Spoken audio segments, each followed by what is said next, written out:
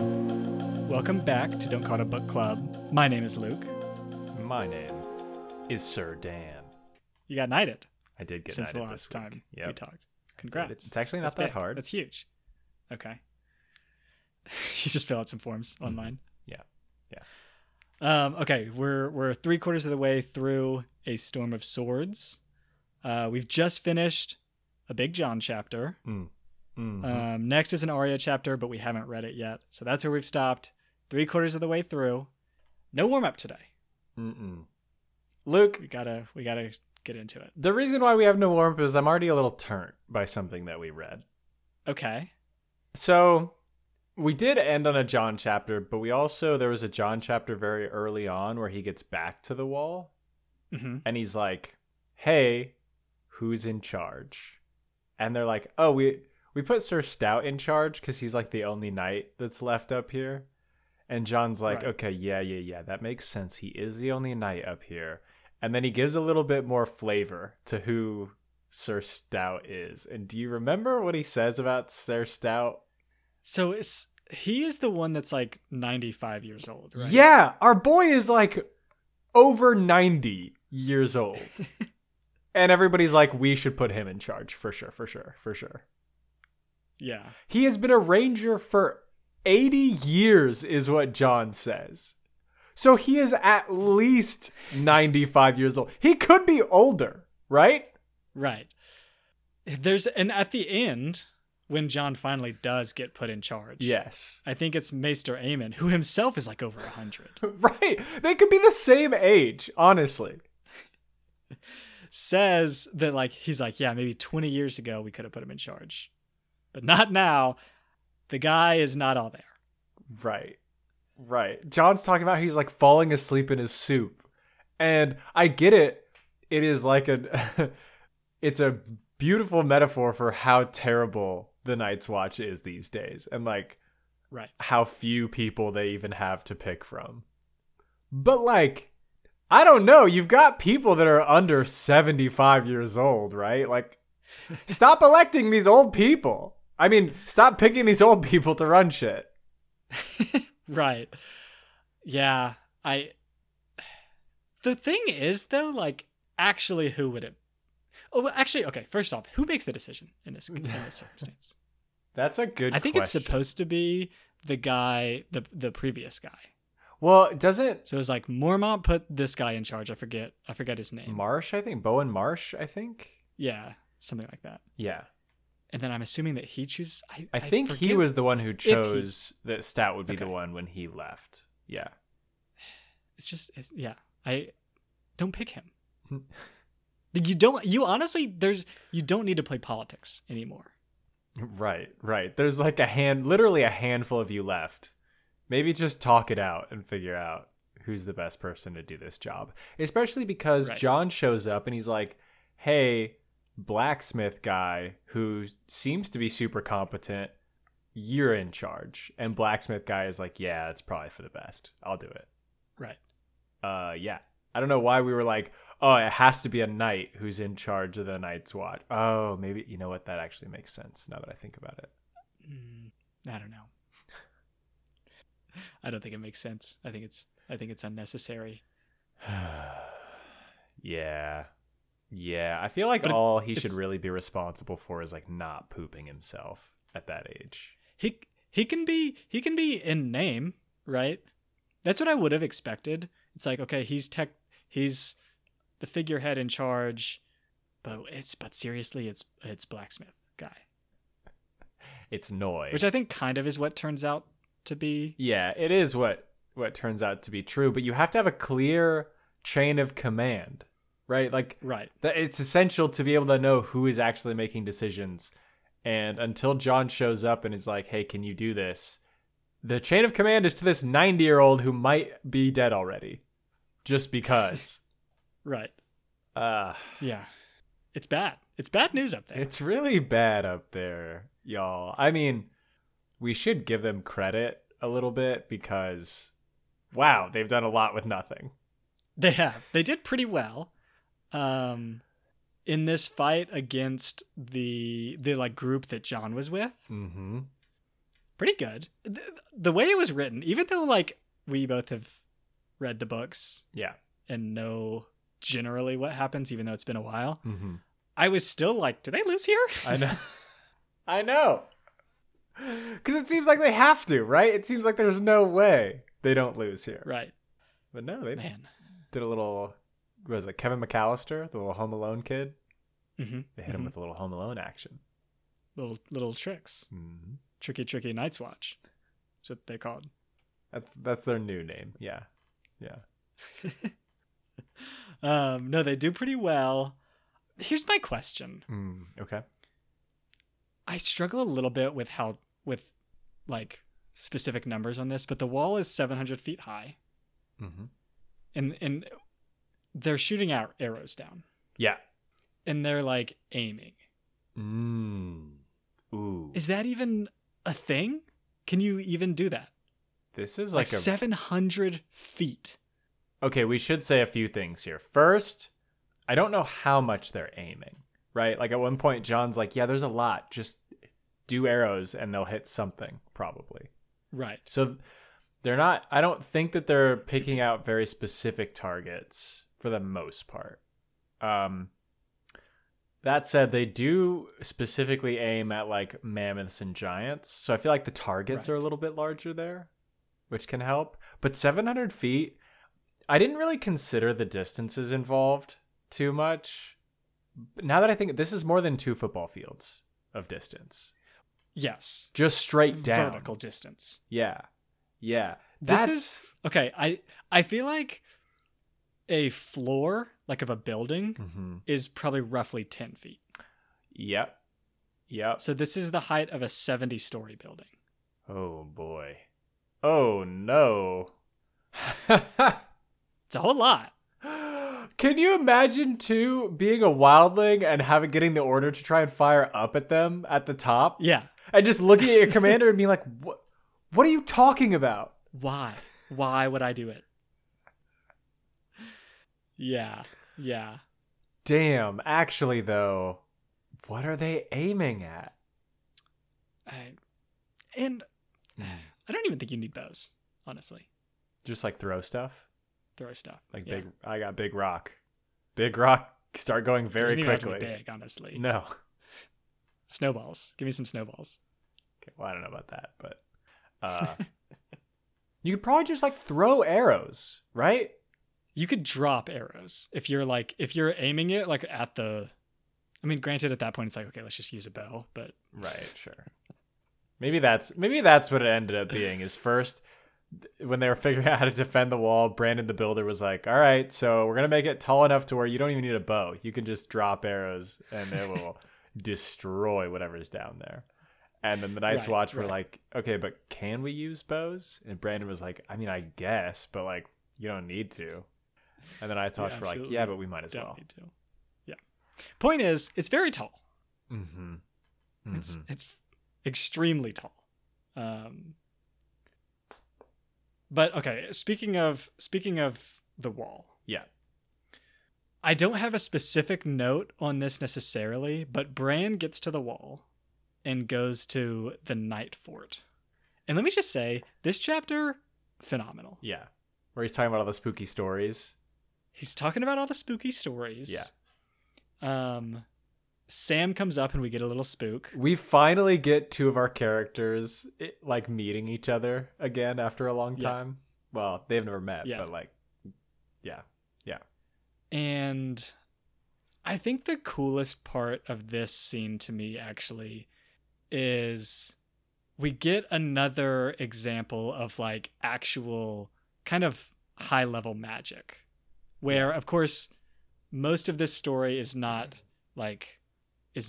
magic related.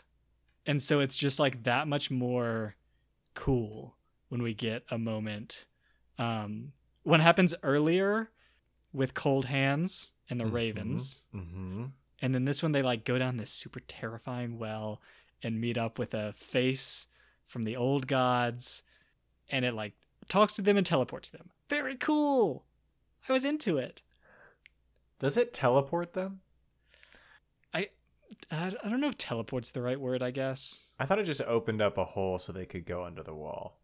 I know it opens up a hole and they walk through. I thought they just went into a tunnel or something. That's probably true. Okay. But the face talk to them is the main thing. I agree with you, though, but I will push back a little bit because, like, people have been looking into the future a lot. And that's so magical. Right. Like it seems every other chapter somebody's like seeing the future and being like, oh yeah, the mountain is gonna take out Vargo Hoyt from Harrenhal, or like, oh yeah, Balin Greyjoy is gonna eat it off a bridge from a faceless man, or something like that, you know? Sure. This one felt different to me for some reason. I agree with you. It does feel different because, and I think it feels different in the way that whenever we get some like explicit magic stuff happening, it feels really like unique. It feels really rare, right? Yeah. Like predicting the future, not that cool. If we really think about it, like, sure, you can see what's going to happen, but it doesn't change anything you're currently working on. You're just like, oh, I'm magic. But this is like, yeah, a bunch of ravens came down and fucked up these whites. Completely fucked them up, and it was dope as hell. Or like, yeah, I found this secret tunnel that an ancient tree would only let me pass if I said the magic words and was a Night's Watch. It's like, oh damn, that's some real magic stuff we're working with. I also think that this might be like the first real time that I'm like explicitly thinking of the like old gods in the north doing stuff. I think you're right. I will say it seems like they've clearly been infiltrating people's dreams. Like whenever people will sleep with their head on a weirwood, they'll wake up and be like, oh, I think I just saw the future. Hold on. Was that the future? That's crazy. A lot of future seeing. Yeah. Or like seeing what just happened somewhere far away. Yes, that too. So, yeah, they've been doing the whole like future or concurrent sight thing for a little while, but this is definitely the first time where it's like, wait, maybe these guys are real. Right. This is the first time where it's like, oh, the old gods. Yeah, you probably should worship the old gods. Actually, they're doing things. We get to see the kind seven. Of minor, maybe somewhat minor things like opening a door, but still. Way more than we've seen the seven do, which we don't need to go into it from last episode. I think there's just more evidence here that literally every other religious system in this world is more worth worshiping than the seven. Right. So, I kind of want to talk about the Red Wedding, but if you have things to talk about before then, we should get those out of the way. Let's go for it. My stuff might be, I might have other things chronologically before it, but let's do it. Okay.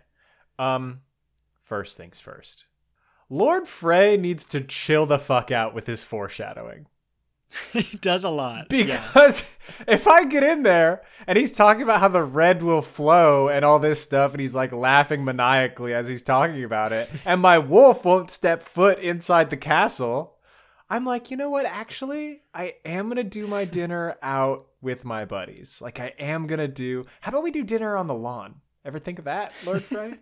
What if we did dinner on the lawn? Could be cool. When he says the red will flow, it's like, why'd you phrase it that way? That seems like a weird way to phrase it. Especially when he's so careful with all his other words and he's like constantly berating you. And then he says something like that and you're like... He must mean wine, right? He's got to mean wine. He's not still mad, is he? I usually say the wine will flow and not the red will flow, but and like I don't know. I get it. As far as like stunting, like he's stunting so hard on them, and everybody who knows what's up is like, "Damn, dude, you're going wild." They're like, maybe chill because he might catch on if you keep this up. Right. There's a lot of people in this room, I assume, that know. I think, yeah. This would actually be a good discussion, I think. Who do you think knows who's in the room? Because I'm having a hard time deciding.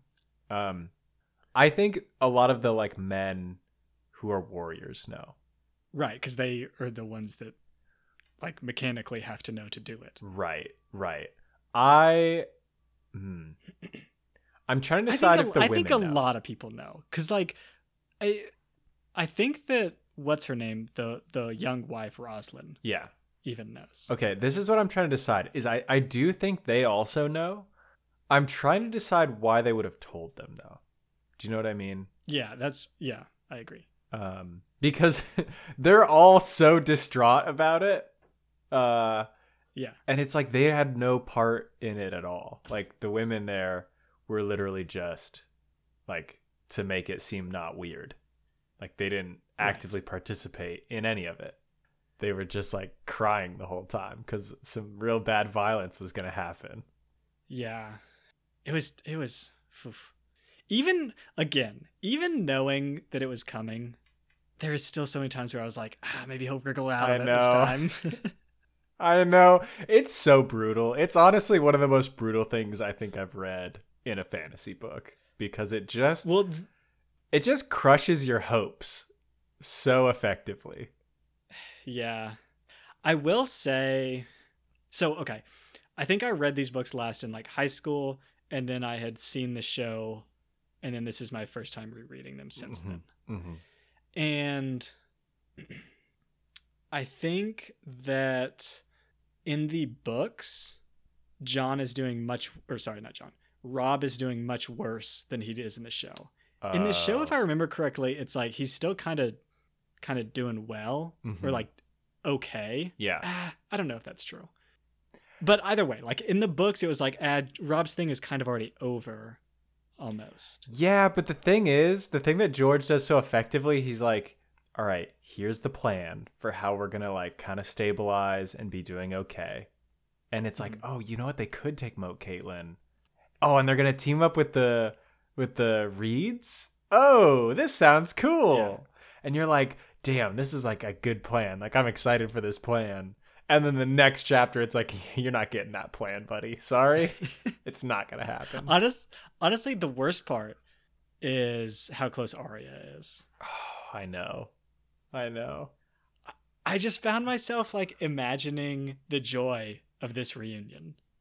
Right? And it's so tough. It's really brutal. Yeah. It just crushes so much of your hopes. And I think we stopped at a really good spot here because I think, right, Joffrey has also just died, which is like very satisfying, but it's still just like, it doesn't bring you back to even, at least with me. I'm still just like, man, I would have rather had them both be alive and still just like figuring stuff out than Joffrey also die. Because it's like, Joffrey's just not even like, worth it. The Joffrey thing doesn't matter. Right. For the like large scale politics of the situation, the Lannisters are still in charge. Yeah. Right. Yeah. All of the other deaths are like very consequential in terms of what's going to happen next. And the Joffrey thing, I guess, is also, but mostly because of like, I don't know, things secondary to Joffrey's actual death. Right. Well, and Joffrey wasn't like the one holding any alliances together in a meaningful way. Right. Like, right. Joffrey was just the king. He wasn't like the one that everybody was hype about. Which it is funny when Jaime gets to King's Landing and nobody seems to give a shit. And it was like last week. Yeah. Man, just, I don't know. The Red Wedding, just so tough. I also forgot that they like actually like killed all of his men as well. Yeah, they did in a very thorough way. It was very methodical. Yeah, I mean, if you're gonna do it, you got to. I do want to talk to you a little bit about how you think the deal came about. It's clear that like Walder Frey, like Lord Frey, had to send that first message to be like, "Hey, you want to do this?" But I'm curious, like how you think this actually played out when they were negotiating. Okay, so the three big groups are obviously Freys, Lannisters, and I think the Boltons are a big part of it as well. Yep. I can't tell if the Bolton thing happened once he got Jamie. I don't think so, because that seems too recent and late. I'm assuming it was already in place before that. Yeah. Yeah, I think it might be. It might have been. Because there's a scene like a while ago with Tywin. I think Tyrion walks in on Tywin, and Tywin's like writing letters, and he's like, I forget exactly what he says, but it's hinting that this is what he's writing. Correct. Yeah. And I assumed that was to Walder Frey. Yeah. Mm-hmm. Which I think happened like pretty quickly after Robb married Jane. Jane. Yes, I think so. So I think it was. I feel like it was actually the Lannisters reaching out first. Would be my guess. You think Tywin was like, "Hey, I got an opportunity for you. I got a business proposition for you." I think Tywin hears this and sends a letter and is like, "Hey, that's kind of fucked up, right? I wouldn't do that to you." Okay, but what does Tywin offer is what I'm trying to figure out. He offers him like River Run, doesn't he? Yeah, I guess that's pretty good. Damn. Okay. I think. Yeah, I think you're right. Yeah. Do you think he also reaches out to Bolton? Do you think Tywin organizes this whole coup where he's like, "Hey, you guys, Robb's not doing so hot, and we kind of crushing it down here, so..." Yeah, I kind of do. It does feel like it's a Tywin move. Like, it feels very much like it's a Tywin move. I do wonder, though, because there's a lot of trust that has to happen that this is real. Mm-hmm. Like, especially between Roose, Bolton, and Frey. Because if one of them isn't actually going to do it, it is devastating for the other one. Right. Because it's like, oh, hey, this is actually... Frey's actually going to turn on you at this wedding, so be prepared for that, and we can totally take him out in one sweep. Yeah. Or vice versa. And it's like, hey, Bolton is not very cool, so let's get him out of here. I agree with you. I do think it's a good time for them to do it, considering how weak Robb currently is. Yeah. Where just like this incentive is just so much more on the side of Tywin. Well, and it also seems like there are almost no Stark bannermen anymore. Like, Arya's going through the camp trying to find a single direwolf banner, can't find one. Yeah. And it's like, wow. Robb doesn't really have a lot of, like, an army. Robb is, like, constantly trying to get people to give him troops. Yeah, I think that his army's, like, pretty small, and he's counting on the Freys and the Boltons. Yeah. For his next move. It's tough. It's very tough. Poor Robb. Weddings are dangerous out there. It's true. It's very careful. It's very true. Yeah. Okay, speaking of the Boltons, I have another question to ask you. So, the Boltons are also an extremely old house. Yeah. And have been known for, like, extreme cruelty, and I don't know if evil is the right word, but just, like, they're bad news. Yeah. And they've been bad news for, like, thousands of years. Yeah. Their banner is a flayed man. Their banner that represents them is like a torture scene. Right. Yeah. And they talk about, I forget who says this, there's a little history lesson that among the, like, first men or something, the Boltons used to flay the Starks when they were, like, enemies. Yep. Which is a long time ago. Mm-hmm. And my question is, what happens if you're, like, a nice Bolton? Yeah, I knew we were going to go here with this. Like, if is you're a Sam Tarly. to, like, go against the grain a little bit? Right. I think Sam Tarly actually is a good example. Like, imagine if Sam Tarly had been born a Bolton. Mm-hmm. I feel like they die. I feel like they die pretty early.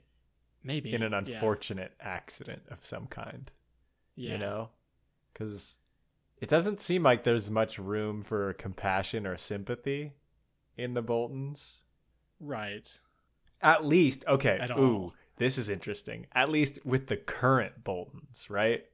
Right. But, like, the leader is just the oldest surviving boy, right? I'm assuming it's a little bit more complicated, but sure. But like maybe 100 years ago, the Boltons were the sweetest people in the North, you know?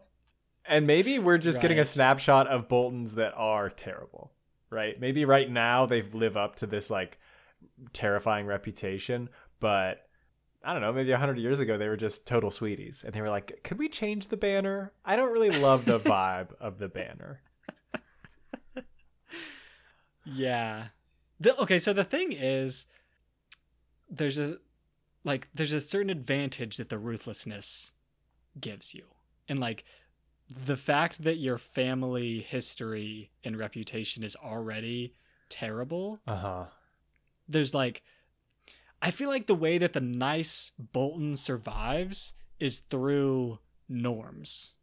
Okay. And if you're a family that doesn't have or respect norms, then just like the evilest person that's willing to like kill their older brother is going to win. Right.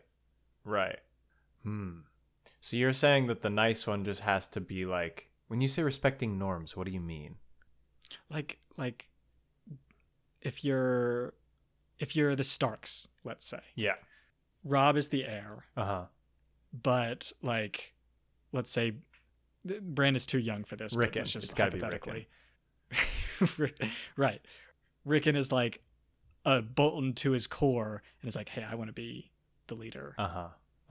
Norms normally would be like, okay, you can't kill your family member. Okay, right. But if your family history doesn't really respect that, then it's like, okay, he's just going to do it. I see what you're saying. I see. So a nice Bolton can't really exist because the Boltons don't really have a lot of norms. Right. And an evil one is just going to be like, yeah, I am going to kill that little guy.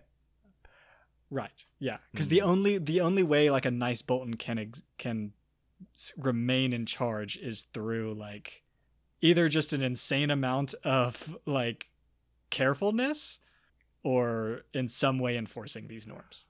Third option, Luke. They're the only one. What if the bastard of Bolton was just a nice guy? Obviously, like the tale we hear of him in the last book, he seems terrible. But what if he was the opposite of what he was in the last book? What if he was just the sweetest person and it was literally Roose Bolton's only kid? Like, it had to go to this guy. What do you think is happening in that situation? Yeah. Like, is he just saying, fuck it, we're done after me. I'm not passing on the house. I'm burning the banner when I die, and we're calling it quits. Because I will not let this kid ruin my legacy of being terrifying. Yeah. You got to take some extreme measures. He sends people birthday cards. Who does that? It's true. Oh, I don't think that that's going to be the case. Yeah. Considering what we've heard.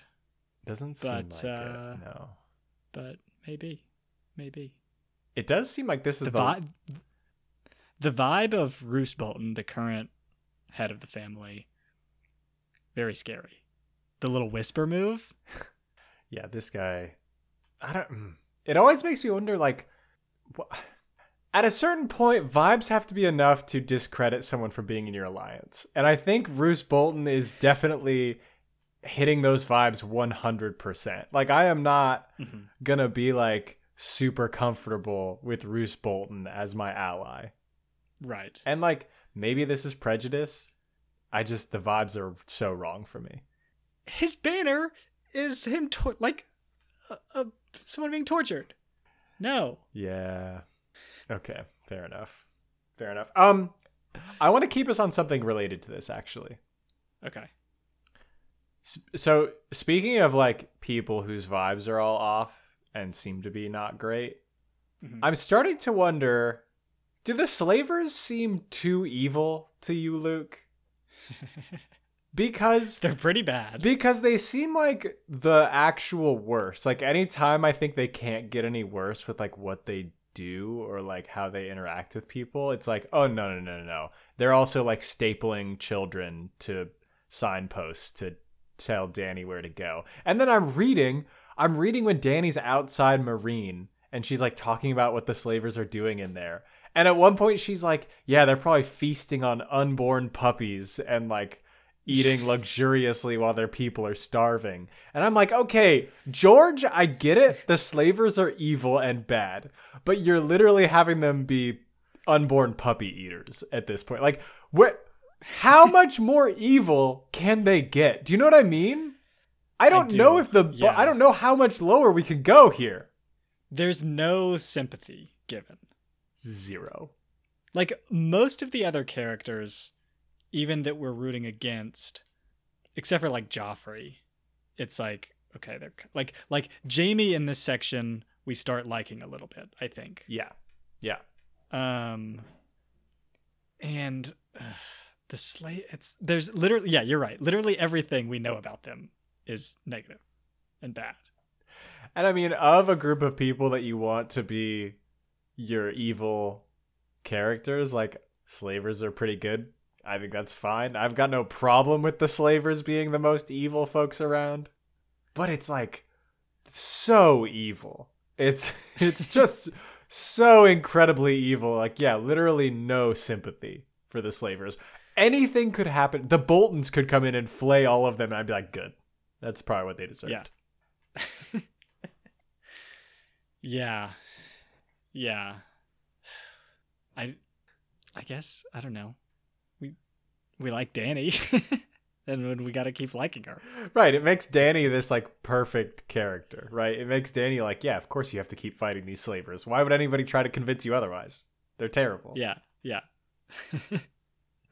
I also think it's kind of maybe this isn't great, but the thing that tipped me over the edge was Dany talking about them eating unborn puppies. And like that was the thing that led me to be like, are they too evil? And not the like nailing children to posts to indicate where the city was. You know what I mean?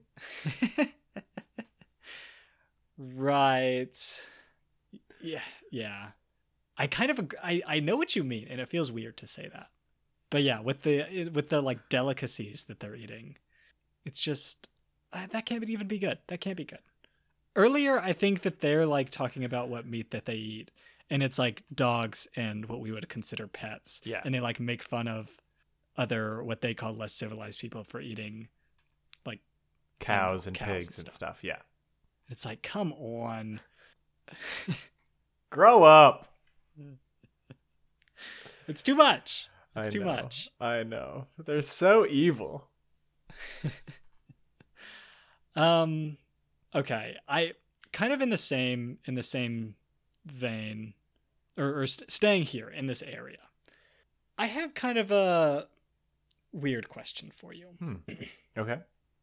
So these cities are extremely old and seem like largely unchanged.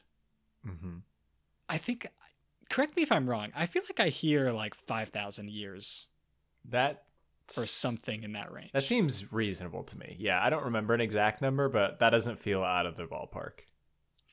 And so thinking of like the way that we live currently in our actual world, I feel like we're in a very unique circumstance where relatively short histories or like things that happened not that long ago are drastically different from our current lifestyle, right? Yeah. Whereas in this book, and especially in this circumstance, there's like history that happened 5,000 years ago, but the like city and maybe culture is like fairly similar. Does he think that takes away from some of the like cool aspects of like history? Do you know what I mean? Interesting. I was also thinking about this a little bit with Bran. Yeah. When he goes to the Night Fort and he's like talking about all of these things that happened, I think ranging from like pretty long ago till only like 300 years ago or something like that. Yeah. Where it's like, and those also, it's like a very similar thing. Like you guys are almost in the exact same cultural setup. Yeah. But like these crazy things happened. Is it super cool to be there and see the place? Or is it, I don't know. That's it. Do you know what I mean? Yeah, I know what you mean. Like the history doesn't seem that, like the stories are cool, but the like everything else is basically like, oh, that could have happened like last week Like there's nothing that's that crazy about this thing happening. It's very easy to relate to it because it was like, yeah, it was just like swords. Everybody had swords and there were houses and banners and all this stuff. And like, it makes it almost too easy to put yourself in the situation. Whereas if you go back like 1,000 years in our history, it's like, yeah, people had to ride horses everywhere and died all the time from disease. And like, it's very different. Right. It's very foreign to like our current reality, like our existence. I wonder if part of it is because like the technology hasn't really changed in the universe that George has created over a long period of time, and I wonder how much that drives cultures to change. I mean, I'm assuming a lot, and this is getting maybe more serious, and I think we might be more out of our depth as non-historians. But I imagine, like in our actual world, there were time periods for several thousands of years that things did not change that much. Right. Yeah. What about this, Luke? What if they've just been constantly rewriting history? Okay. What if things were super different and they just are putting it in a setting that's more understandable to people? It's like when people do a modern interpretation of Romeo and Juliet. I think like Leonardo DiCaprio was in one of those recently. Maybe not recently, but a few years ago. And they're just like retelling the story in a modern setting so people can understand it. But maybe things were crazier back then. Do you know what I mean? Yeah. But since a lot of this is like an oral tradition, they can just be like, yeah, they had swords. There's this word gun in the history, but I don't really know what that means. So I'm assuming it's a bow, crossbow or probably something. Yeah. I mean, I will say there are big differences. Like the wall gets built. Mm-hmm. And that's like a big, very different thing that happens. Mm-hmm. Yeah. Like that you would not imagine, I think, someone building the wall. Right. Well, I don't know. And there's like Valerian steel. Like there are artifacts. Yeah. And like dragons, things like that. Yeah. So there's a few things that are different. It really gives people a lot more ground to stand on when they say they had been born in the wrong generation. You know what I mean? Like if you're in Westeros and you want to claim that, it's like, you know what? You actually might have, because being around dragons would have been way cooler than this. Right. Or like, yeah, I would have loved to see the wall being built. That would have been really cool. Yeah. It's I don't know. I don't know if it makes that big of a difference. I feel like probably, but yeah, I don't know. Who can say? Not us. That's who. Can we talk about Joffrey's wedding? Yes. So I want to start at breakfast. Okay. Tyrion gives Joffrey a gift. Mm-hmm. And the gift he gives Joffrey, his nephew, who they have a very contentious relationship, and who he knows very well of what he's into. The gift he gives Joffrey is a one-of-a-kind history book. Incredibly valuable, one-of-a-kind history book. Like, you had to know what was going to happen, right, Tyrion? This is a good point. Because, like, okay. On its own, in a vacuum, very good gift. Very cool. Yeah, totally. And everyone around the table says it. Everyone around the table is like, wow, this is a fantastic gift. Way to go, Tyrion. Right. But what's important about being a good gift giver is choosing a gift that's appropriate for the person. Correct. And this is an extremely inappropriate choice. For so many reasons. Yeah. Yeah. I do think that Tyrion deserves some blame for this. Especially, I feel like if I am just a person in this universe, I'm also like, Tyrion, what the fuck? Like, I'm a little bit mad at Tyrion because this book is like an artifact that he gives Joffrey. And there's like 4 of them in the whole world. And you know what? You knew he was going to send it through the shredder immediately. You knew that. Here's my take. Here's my take actually about this. These gifts are all too nice. It's I forget, because I think they do give them gifts as a like couple later. I think maybe it happens. Well, I guess it doesn't happen. It doesn't happen, yeah. But it's supposed to happen. Can you imagine all the custom monogram towels that are now getting burned because Joffrey died? These gifts are so good. Yeah. They are. I mean, I really get good.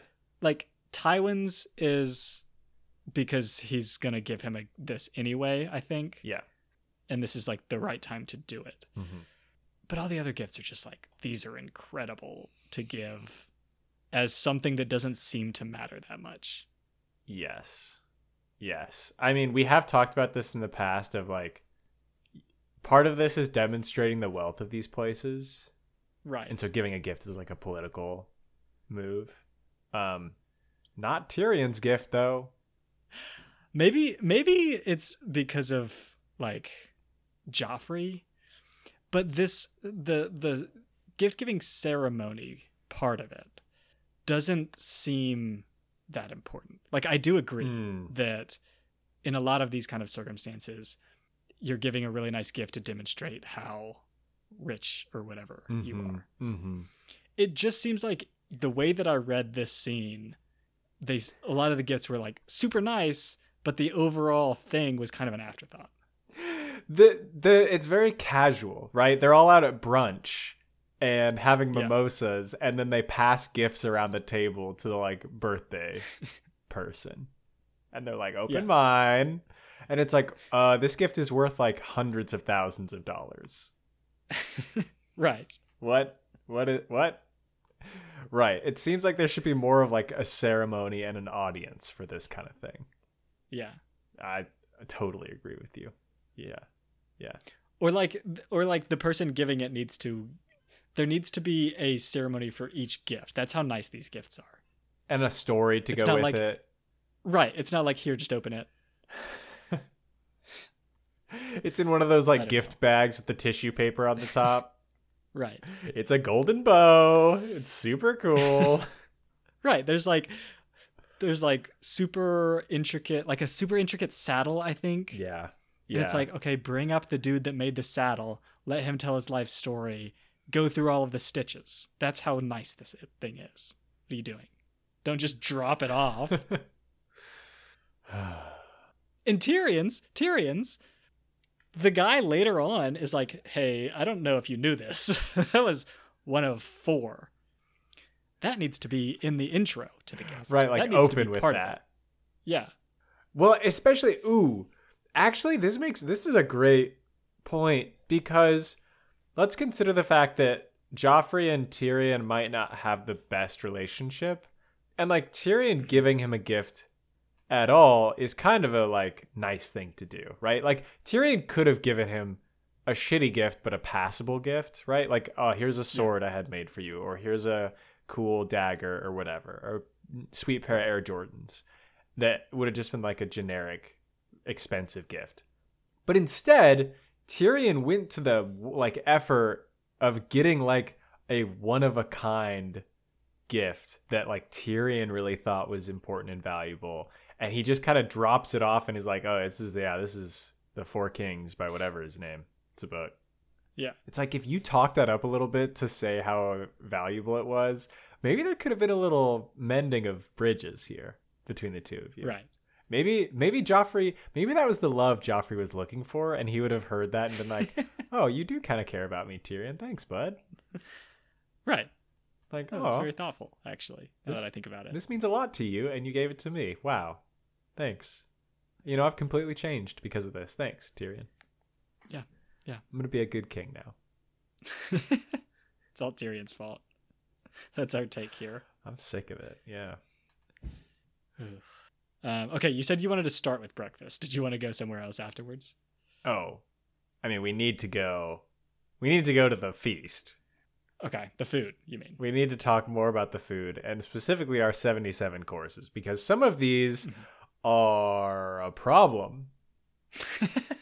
Honestly, there were so many that I kind of brushed past them. I took note of a couple that I think we need to talk about. First, good. Luke, one of the dishes, peacocks served in their plumage, roasted whole and stuffed with dates. You can't do that. You can't. Right. Yeah, there's a reason we pluck birds, y'all. If we didn't have to pluck the birds to eat them, we wouldn't. We just wouldn't, guys. It's a lot of effort to do. Yeah. And I get it. Peacocks, their feathers are super cool looking. You can't just leave them on for the presentation. Okay, hang on though. Because logistically, you're cooking it. Correct. To keep the presentation of the plumage, you got to go pretty low temp, I assume. They're roasting these birds, Luke. Is it? But then are the feathers just burned? The feathers have to be the crispiest, saddest little things. Like, this thing's got to look like a freaking porcupine, okay?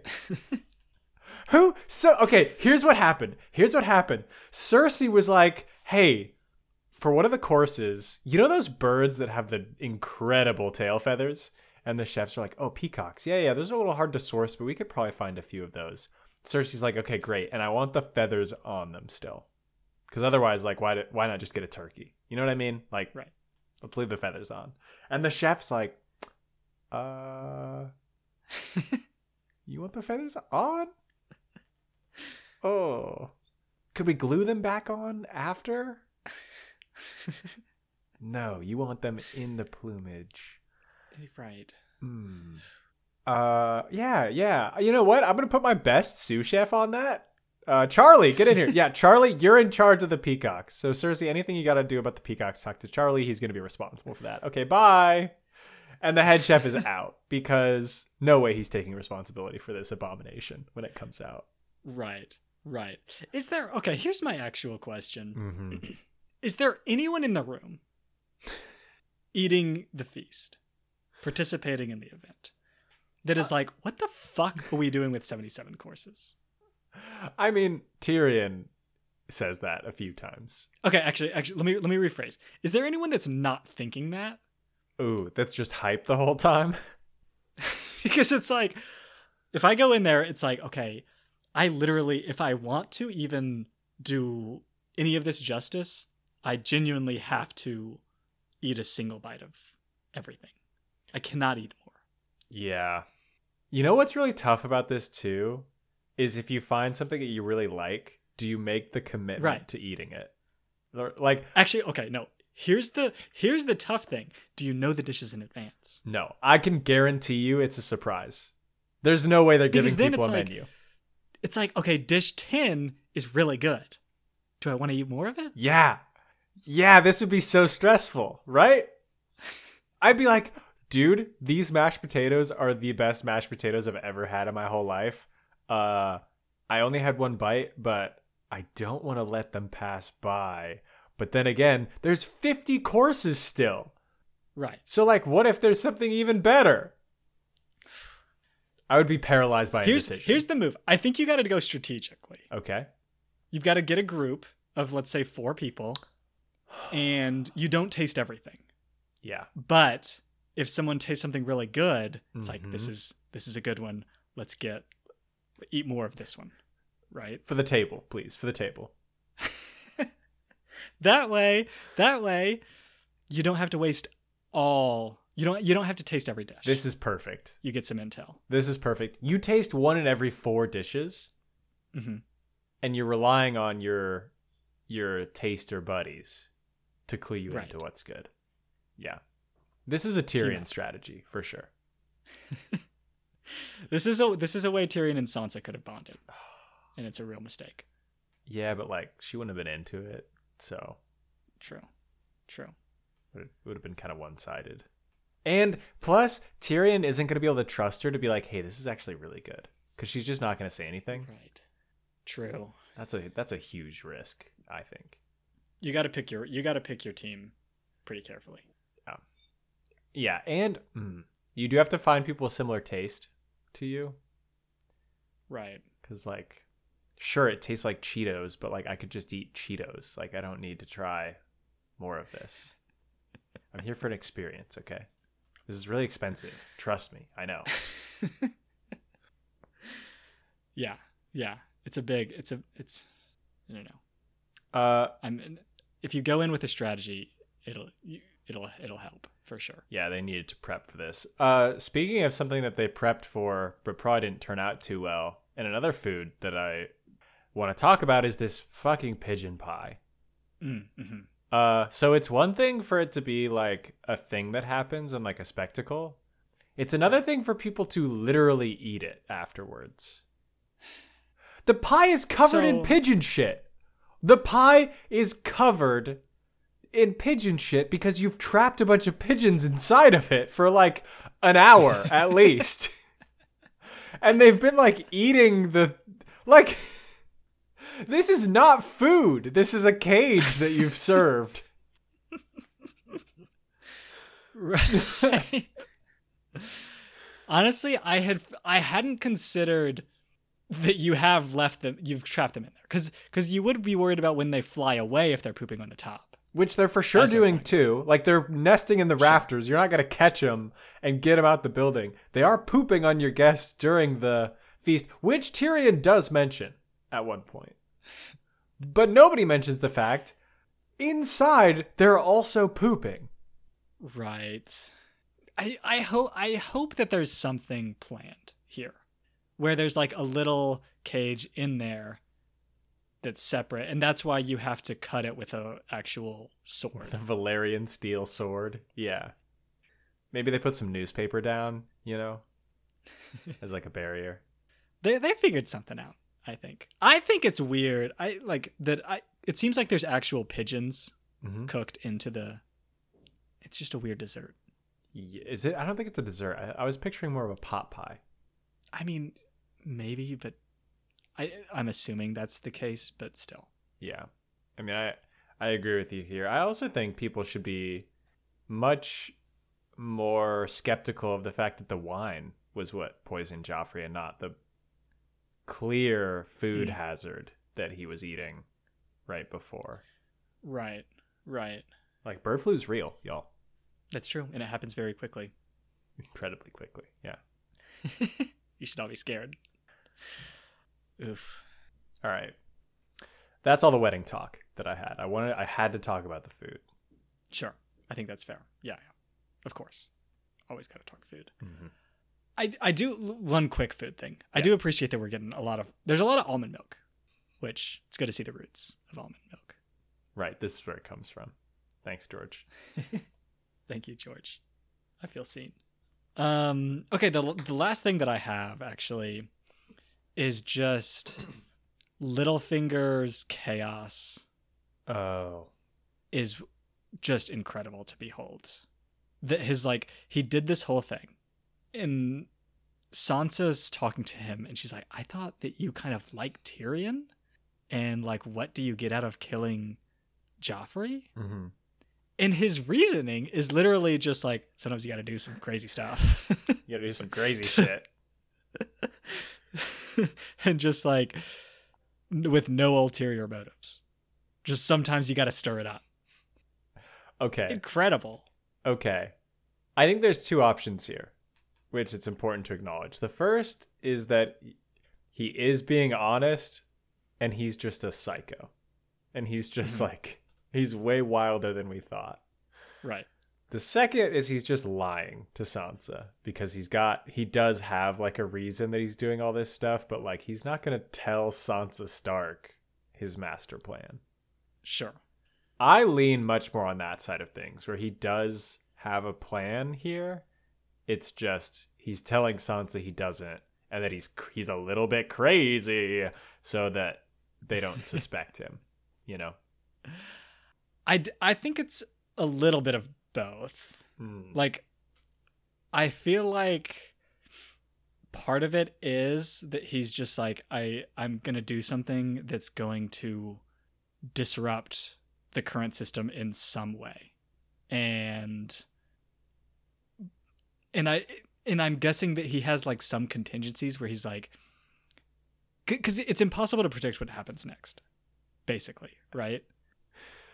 Right. It sounds like you're saying he's gone full Joker. He's gone full Joker mode. Where he's like, we're just going to burn it down. I don't even necessarily think that. I don't know what he's doing. Yeah. I actually kind of lean towards believing him when he says this. Yeah. I'm not 100% convinced he has a plan. Like, I do think that there is a good chance he is legit doing this kind of thing. Especially because it's clear he's kind of like very into Sansa in a weird way. Right. Like, it seems like that might be a big motivating force for him. And this is like instrumental to making that happen.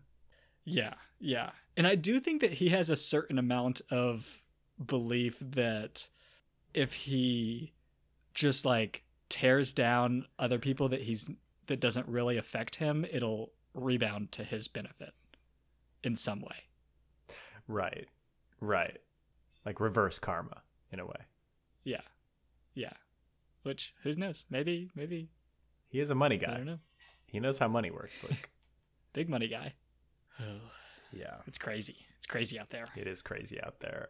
Speaking of crazy out there, what do you think the moment was like when Davos learned Joffrey died? Because I imagine it was a little something like this. Hey, Davos, we got a letter in from King's Landing. Well, that's kind of crazy. You want to read it? And Davos is like, I am getting pretty good at reading. Let me check that out before I talk to the king. Oh, no. Oh, why did I say that? Why did I say that before about the king still being alive? Oh, no. Yeah. Is this common knowledge? Is everybody hearing about this? Or is this still kind of quiet? No, everybody's definitely hearing about it? Oh, uh-oh. It was kind of bold, I will say. When for one thing, as we've talked about, he's seen a lot of evidence of the power of the R'hllor or whatever, however you say the Lord it. of Light, yeah. And earlier, the two like kings that she says are going to die, or two of the three, and he's like, the third one hasn't yet. So until maybe if the third one dies, then sure, everything you're saying works. It's risky.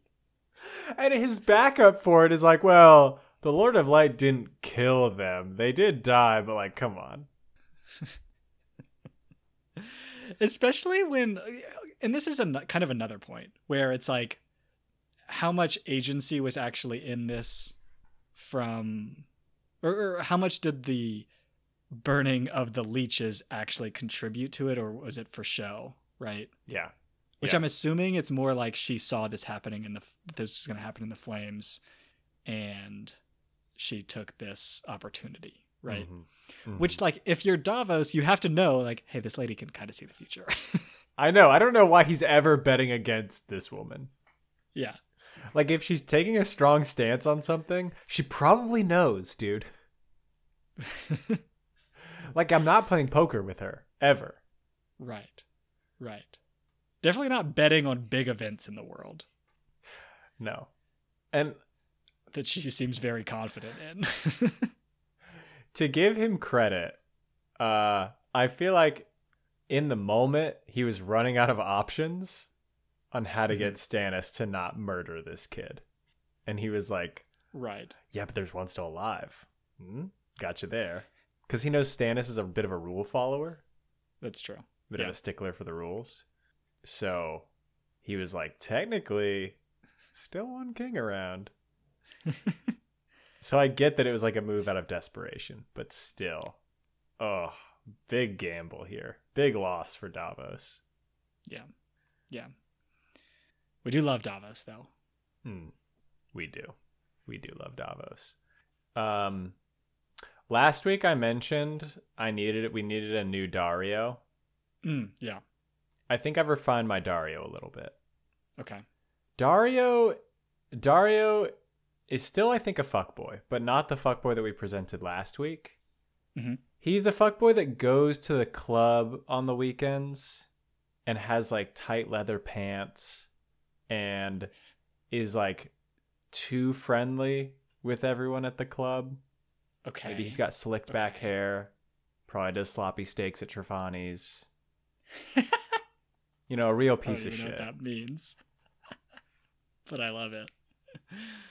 So okay. Yeah. So I do need to make that correction for Dario. If y'all out there have an idea for who Dario is in our world and want to add a correction, feel free to let us know. We'd love to hear who you think Dario is. Tweet at us, get at the subreddit. You know where to find us. Yeah, I do think that this one is closer. I like this one more than the previous one. I agree. Yeah, we're slowly refining our Dario. That's right. We'll get there. This one's a good option. Yes, I agree. And Luke, we're gonna finish the book next week, so I imagine we'll get an even clearer picture. Oh yeah. Of Dario and his vibe.